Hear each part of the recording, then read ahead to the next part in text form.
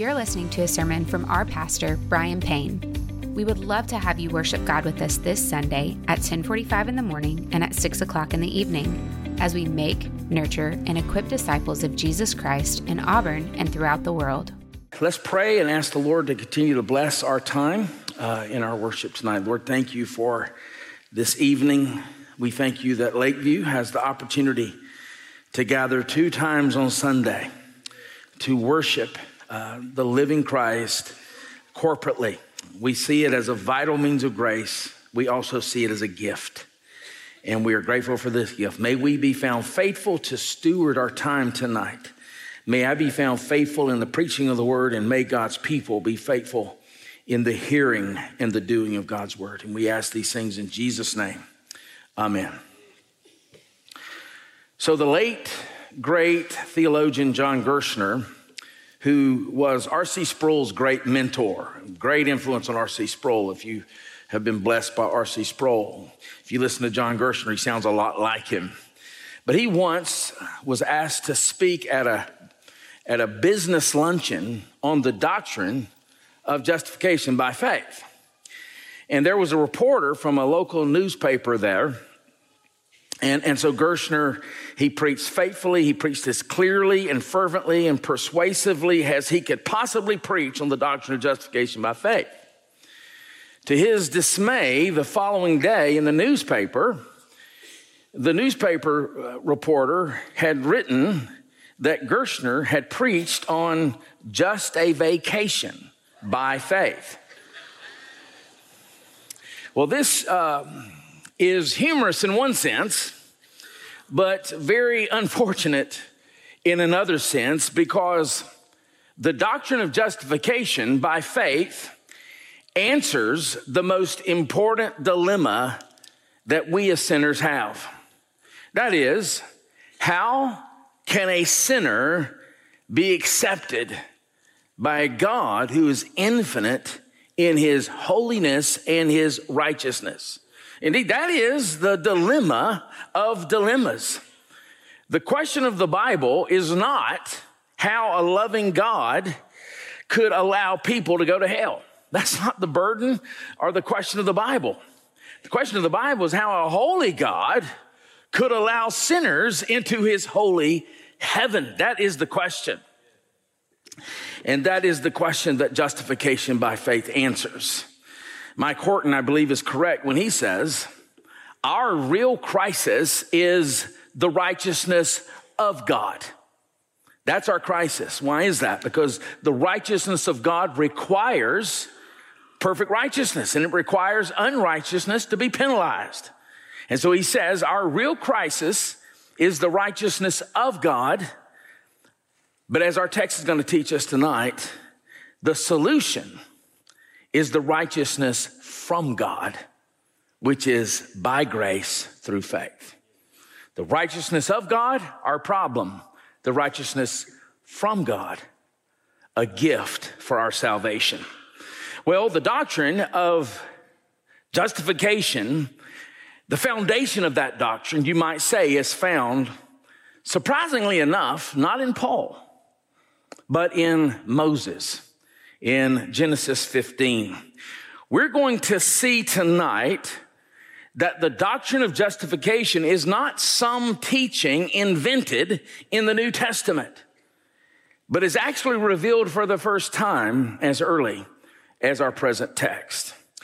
But first of all, what we're going to see in our passage is the Lord God's promise, and I use that term intentionally because that's the term that we will see Abram will use in our passage, the Lord God's promise of present refuge and future reward. This is a promise to Abraham, but it's also a promise to the sons and daughters of Abraham. So this is our promise as well. If you'll look with me in chapter 15, verse 1. After these things, what things? Well, we read about a lot of battles last week in Genesis 14. We saw this King Chedorlaomer and 3 of his supporting kings who went to war against everybody. and they kidnapped Lot, and he was the wrong person to kidnap. And Abram, along with his 318 men, went to war against them. And though these kings were undefeated, Abram won the battle and delivered his nephew Lot. After these things, the word of the Lord came to Abram in a vision. First vision of the Bible. Again, Genesis is a book of first. So he comes in a vision. Fear not, Abram, I am your shield. Your reward shall be very great. So this is also the first time in Scripture that we read the word of the Lord came. Again, Genesis is a book of first. This is, if you've read your Old Testament, a very significant phrase. You see it with the prophets numerous times. You see it with Samuel, and you see it with David, and you see it with Nathan, and you see it with Haggai and Jonah, and on you go. 24 times in the book of Jeremiah, the word of the Lord came. Get this, I just finished reading Ezekiel. Almost every chapter begins with, and the word of the Lord came to Ezekiel. 50 times in the book of Ezekiel, the word of the Lord came. So this is this truth that the word of the Lord comes to his people, the foundation of our faith. The Lord has revealed himself to us. He has unveiled his personal privacy, or we would remain as false worshipers. So don't overlook those words. The word of the Lord came. It's for our salvation. And God says three things here in just this first verse. The first thing he says is, fear not, Abram. Fear not. Now we can understand, given the enemies that Abram has made recently, as recent as chapter 14, why he might be fearful. He was likely thinking, am I all alone in this? Am I really safe with 318 men? He may have just come to his senses and realized, what have I just done? Going to battle against this great king, Chedorlaomer. It must have felt for Abram that he was alone in the world. The only other person he had was his knucklehead nephew. So he must have felt quite isolated. Again, Genesis is a book of first. And so for the first time in the Bible, we read, do not be afraid. I love that. It's the most often repeated command. It's a command. It's the most often repeated command in the Bible. Now, I have heard this. I've never counted it. Too busy to count it. Maybe someone here can count it for us. I've heard there's 365 do not fears in the Bible, one for each day. I don't know if that's true. It sounds good. But this is the first time we read this, do not be afraid. It's also remarkable how the scripture deals with this command. It deals with this command differently than it deals with other commands, like do not commit adultery, do not be drunk, or do not steal. With those other sins, with those other commands, you'll often see something like repent and turn. But that's not what you see with this command. When we see do not fear in Scripture, it follows it up with some really good stuff. Like, don't be afraid. I'm with you. Do not fear. I will help you. I love that.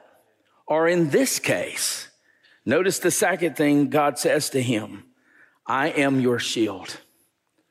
This is the first time in the Bible we see that God promises his people to be their shield. You'll see it in Psalm 33. You'll see it in Psalm 115, Proverbs 2, verse 7. Of course, a shield, it has the idea of protection.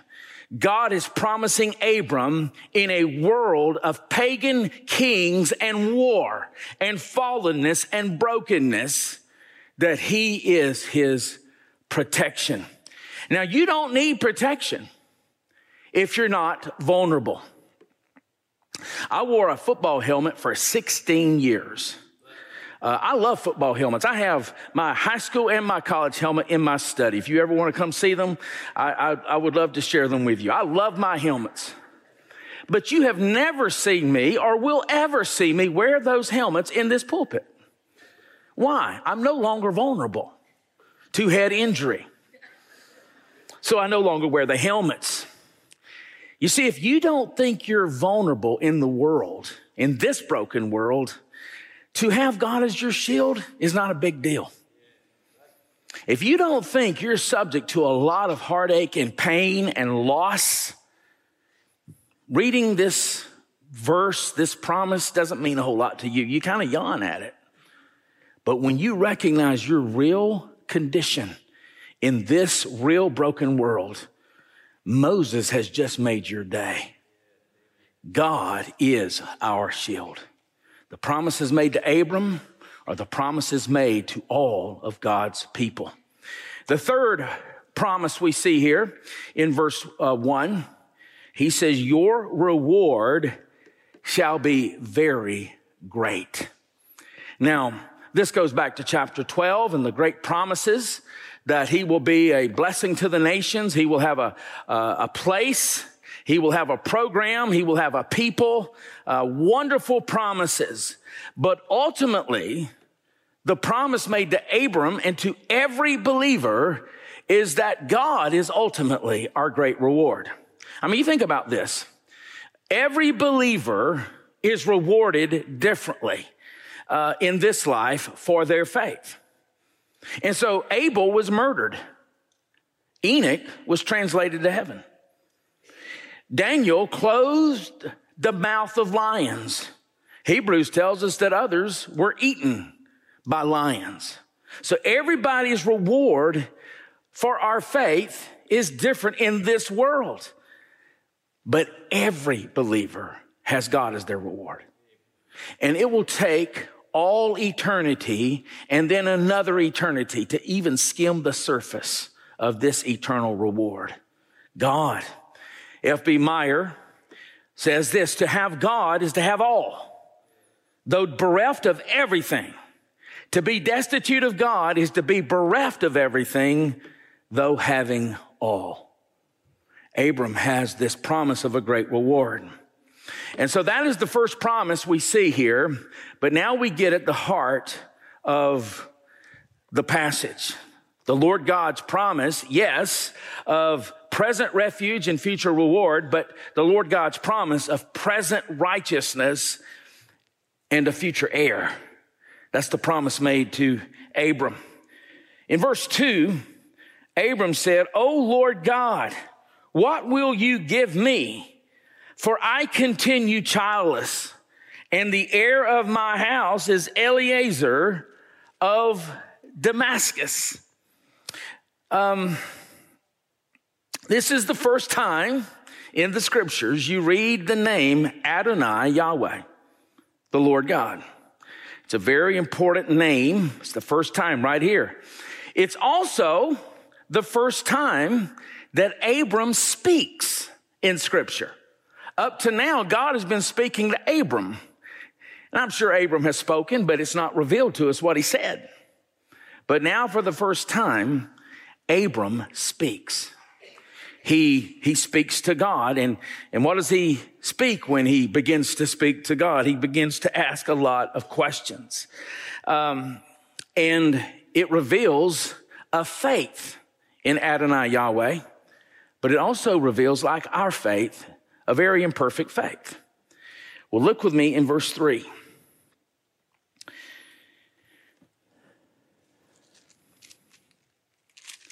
And Abram said, behold, you have given me no offspring. Now that's the same word. It could be translated seed. It's the same word found in Genesis 3:15, in fact. The seed of the woman will crush the seed of the serpent. It's the same word. Serah. You might spell it in English, S-E-R-A-H. You've given me no seed. You've given me no offspring, and a member of my household will be my heir. Neither God's protection, his promise to be a shield to Abram, or his promise of great reward seems to be very important to Abram at this point. And that's how it is when we become self-absorbed. Can a believer be self-absorbed? Yes. And the reason I say Abram is self-absorbed here is because 6 times in the English and 7 times in the original language, he makes references to himself in the space of 22 Hebrew words. And 2 times he utters the complaint of childlessness. When it's me, that is a symptom that you are self-absorbed and you need to take heed. I hate to share this story, but I'm going to share it. Wasn't planning to share it. But I drove Nate to Louisville a couple of weeks ago, and my battery light came on. And I went, Nate, we may be in trouble here because you don't know anything about cars, and I know less than you. But the following morning, when we woke up, the battery light had disappeared. I said, everything's okay. The Lord has healed. Then the end of the week, so we drove back to Louisville. The end of the week, I drive down to Mobile. And I'm talking to my Aunt Pat on the phone. And I said, Pat, I've got to go. She said, why? I said, well, my battery light just came on, and so did every other light on the dashboard. And now the car is starting to give and to take. And so I had to kind of coast into an exit ramp, just an hour and 15 minutes out of Mobile. And I called Heather, and real calmly, I said, sweetheart, my car is broken down. No, that's not how it was. Thankfully, we had AAA, and they came and towed the car to Mobile, and I missed Seth's ball game. But the fact is, I had ignored the signs. The signs were there, all right? And I ignored them. The signs are here, and the signs are, when it's about me, and I'm not talking about myself all the time, me, that's an evidence that I am self-absorbed. There's a problem, and it needs to be addressed. Abram is there right here. He is struggling with his faith. Now, let's keep in mind, there's a difference between a struggle of a believer's faith and the struggle of an unbeliever's unbelief. Abram's faith, or his struggle, is more like the man in Mark 9, Lord, I believe, but help my unbelief. And a lot of his struggle is because he has become self-absorbed.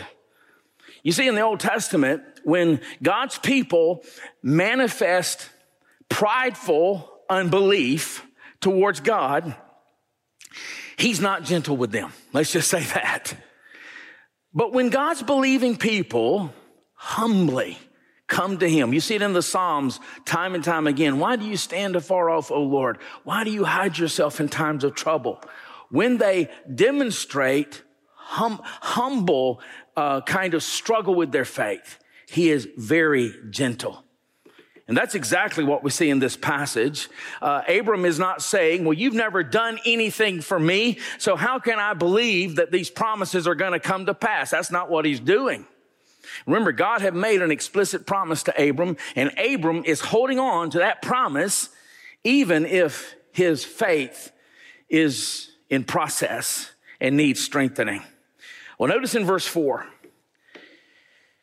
and behold, the word of the Lord came to him. This man, that is, Eliezer, shall not be this man shall not be your heir. Your very own son shall be your heir. Your very own son.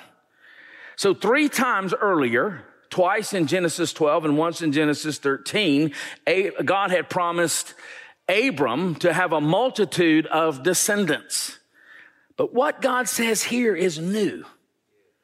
A son from his very loins would be his heir. You see it here, right here in 15:4. In verse 5, And he brought him outside. And he said, look toward heaven and number the stars. Of course, that's an impossible task, especially if you're on a clear evening and you're away from city lights. It's remarkable, the number of stars. It's impossible to number them. He says, but you number the stars. If you're able to number them, then he said to him, so shall your offspring be. Now, I want to emphasize here, this is initially going to be fulfilled in Israel. In fact, you see it fulfilled in Israel while they're in Egyptian bondage. In Exodus 1:12, the more the Egyptians oppressed them, the more babies came. The only equivalent I've seen is a seminary. The more classes these students take, the more pregnancies you see. I mean, it's remarkable how many babies come from seminary life. But that's what happened. The more the pharaohs oppressed Israel, they continued to reproduce. Eventually, under David's reign, and more in particular, his son's reign, Solomon, it is said, listen to this, 1 Kings 4, verse 20, Judah and Israel were many as the sand by the sea. And so you see God's people in God's place, Canaan, under the rule of the Davidic son. And they're multiplying as the sands of the sea. Does that sound like something? Well, that was a type. That was a picture of what would be. But as we saw earlier, the ultimate fulfillment of this promise is found in the greater Son, the Lord Jesus Christ.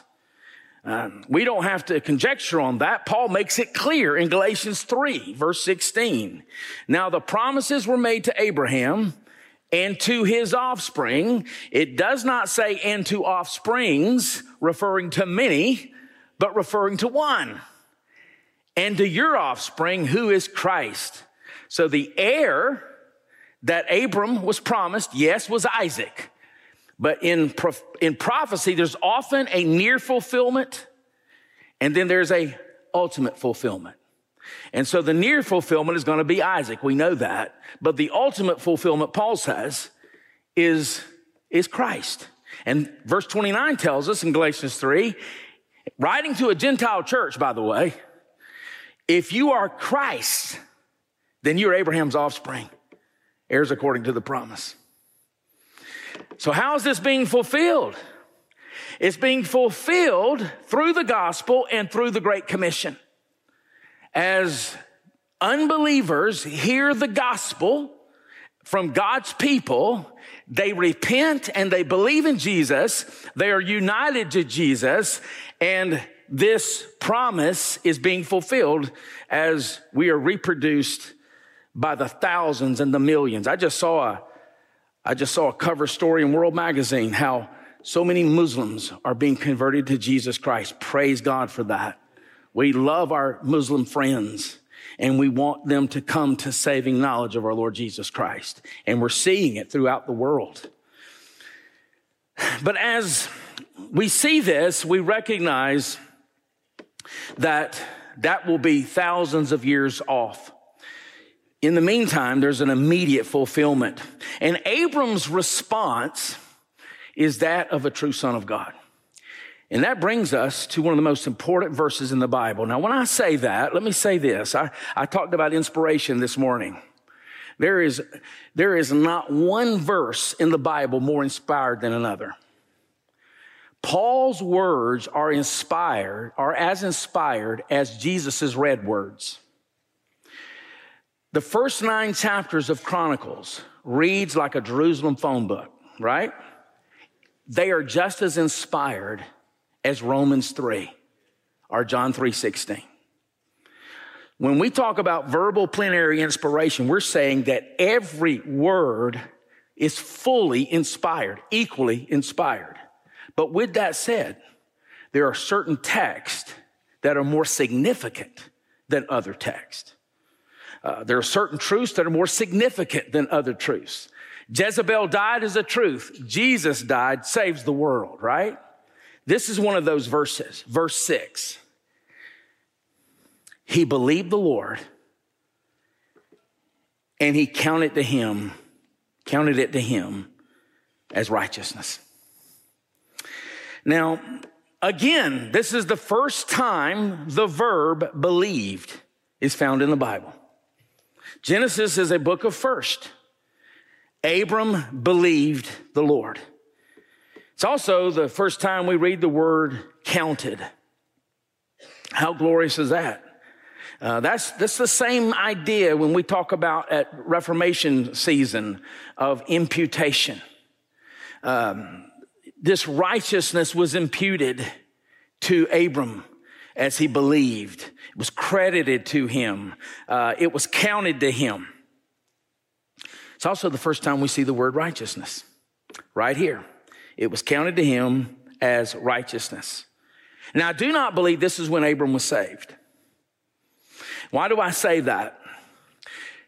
Well, for one, and I think perhaps my greatest argument here is Hebrews 11:8. That's referring to Genesis 12. That's already occurred 3 chapters earlier.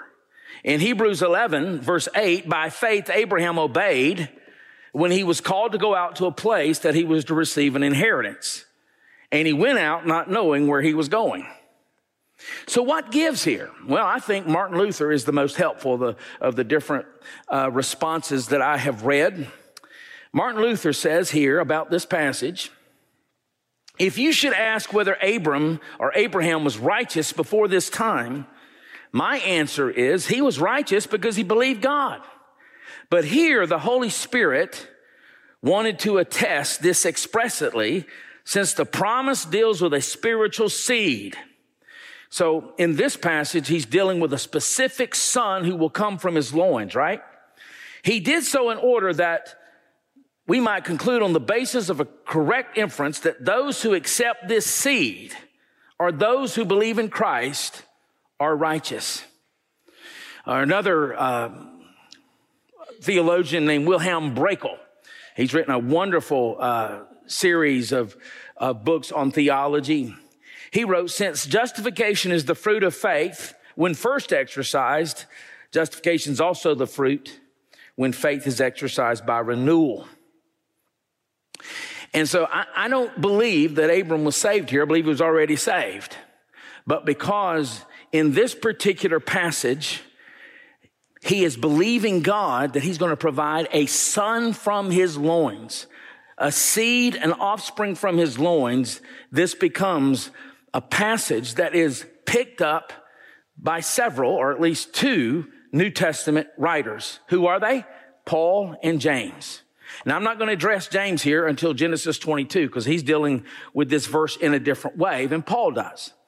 But the way Moses intends this in this particular passage, Paul picks this up clearly in 2 different passages. And so I want to close out our night by looking at those 2 passages because of the nature of the importance of this verse. The first one is in Galatians 3. We read from Galatians 3, verses 16 and following.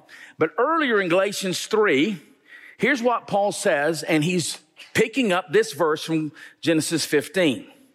He says, just as Abraham believed God and it was counted to him as righteousness, know then that it is those of faith who are the sons of Abraham. So Paul says here that the sons of Abraham now are every tribe and tongue, those who are of the faith of Abraham.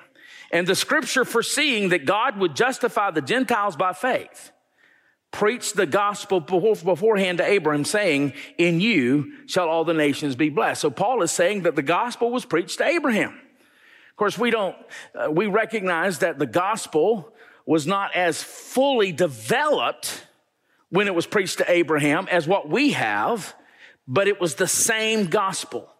It's kind of like blowing in a balloon, and the more air you blow into the balloon, the more shape that it takes. Well, that's how progressive revelation works. And so you start seeing that air being blown into the balloon early in Genesis. And so Abraham was believing the gospel, and he was justified by that. And then he says, so then those who are of faith are blessed along with Abraham. the man of faith. That's why I said these promises made to Abram are promises made to us, because we have the same faith as Abraham. And so we have the Lord as our shield. We have the Lord as our great reward. The other passage where Paul picks this up, this verse, is in Romans chapter 4. In fact, the entire chapter of Romans 4 is an explanation of Genesis 15, verse 6. It's remarkable. That's how important that verse is. That's why I'm spending time hovering on this. An entire chapter of Romans, which may be the most important book of the Bible, an entire chapter is basically expounding on Genesis 15, verse 6. And so in Romans 4, verse 1, Paul asked this question: what then shall we say was gained by Abraham, our forefather, according to the flesh? So Paul is really answering a question that may have been raised. Paul, are you a new cult? Is Christianity a cult? And so Paul here goes to Abraham to make his point that there is continuity with what he is saying and what Abraham believed. Now, if it can be shown that Abraham is going to heaven not because of anything he did, and he was the best of men, but because of his trust in a holy God's promise of a son who would come to be the blessing of the world, then the case is closed. But if we read in the next verse that it's according to Abraham's resume that he saved, we're all about to have a bad day. Because who wants Abraham as our standard? With all of his weaknesses of faith, there's not a one of us who wants to stand up next to Abraham in the day of judgment. Verse 2 of Romans: for if Abraham was justified by works, he has something to boast about. If Abraham, in other words, earns the commendation of God by his works, then he has all reason to boast. But verse 2 says, but not before God. That's good news. For what does the scripture say? And here it is. Abraham believed God, and it was counted to him as righteousness. That's how important that verse is. Perhaps Galatians 3 and Romans 3 and 4 are three of the most important chapters the Apostle Paul wrote. And in those three chapters, Paul is expounding on this passage, on this verse. Abraham believed the Lord, and it was counted to him as righteousness. In Romans, Abraham is our example of faith. He's the exemplary man. And yet, Abraham was not deemed righteous because he was good, but because righteousness was credited to him. I've shared this story before, but I think it bears repeating. I was driving back from Nashville to Louisville one night with one of my deans. And I got a call that a young lady had been put in the hospital because she had harmed herself. She tried to harm herself. And so I went over there, and she was in the psychiatric ward. And so I got there, and I told the nurse that she wasn't expecting me, but I would like to see her. And so she went back, got permission. I walked into her office, or her room, and she had her, her arm bandaged. And the first thing she said to me was, Pastor, God will never forgive me. And I said, why? She said, because I've harmed my temple. That told me she had a religious background because I didn't know her. And I said, so let me ask you a question. Do you believe that what you did was wrong? She said, yes. I said, so let me ask you another question. Do you believe that what you did was sinful? Yes.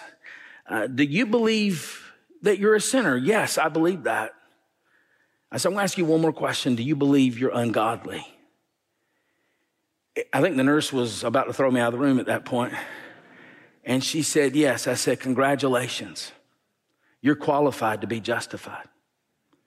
Because in Romans 4, a chapter that centers on Genesis 15, verse 6. Paul writes, God justifies the ungodly. Abraham is the example. Abraham was justified by grace alone, through faith alone, in the promised Son who would come, that we know to be the Lord Jesus Christ. What he believed on that occasion saves and changes the world. He knew that this seed would come and be the blessing to all the families of the earth. In fact, we know this to be the person of Christ, and it is through Christ. And here's what I want to close with. It is in Christ that God is our shield. He is our shield. Now, why do I say that? Because our greatest problem in the world is not the struggles of a broken world. Our greatest problem is the wrath of God. In fact, we need to be saved from sin. We need to be saved from the devil. But ultimately, we need to be saved from God's wrath. Now, how does that happen? Well, let me give you this one example and we'll close. When I was about in 8th grade, I was in the Boy Scouts. I made it to Tenderfoot. I told Bill Hutto that, and he wasn't impressed. I showed him my Tenderfoot badge, and he just yawned.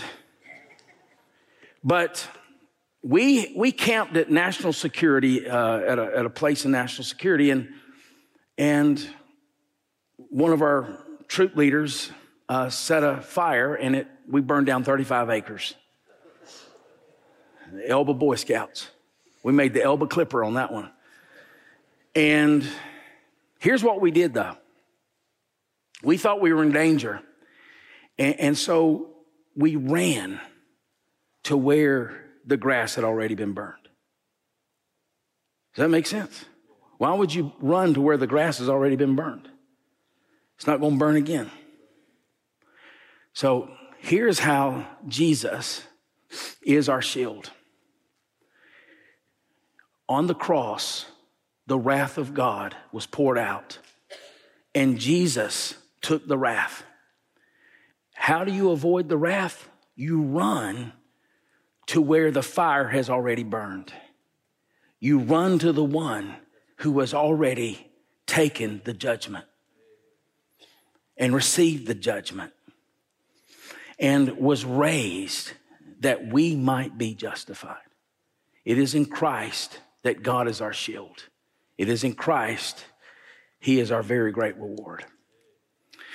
But I also recognize some here tonight don't know that yet experientially. You know it intellectually because you've heard it, but I want you to know it experientially. And so as Adam comes forward and the musicians, I want to give you an opportunity to respond to that promise. If you come to God through the seed of Abraham, the Lord Jesus Christ, He will be your shield from His wrath. He will be your shield from all the brokenness of this world. He will be your great reward. The greatest reward being the forgiveness of sins. Thanks for worshiping with us today. If you felt the Lord leading you to respond today, whether that was to receive Christ for the first time or to take your next step in baptism, or if you have a prayer request, we want to start that conversation with you. Visit lakeviewbaptist.org/contact to get in touch with one of our pastors. And as always, you can stay connected with us through our social media and website.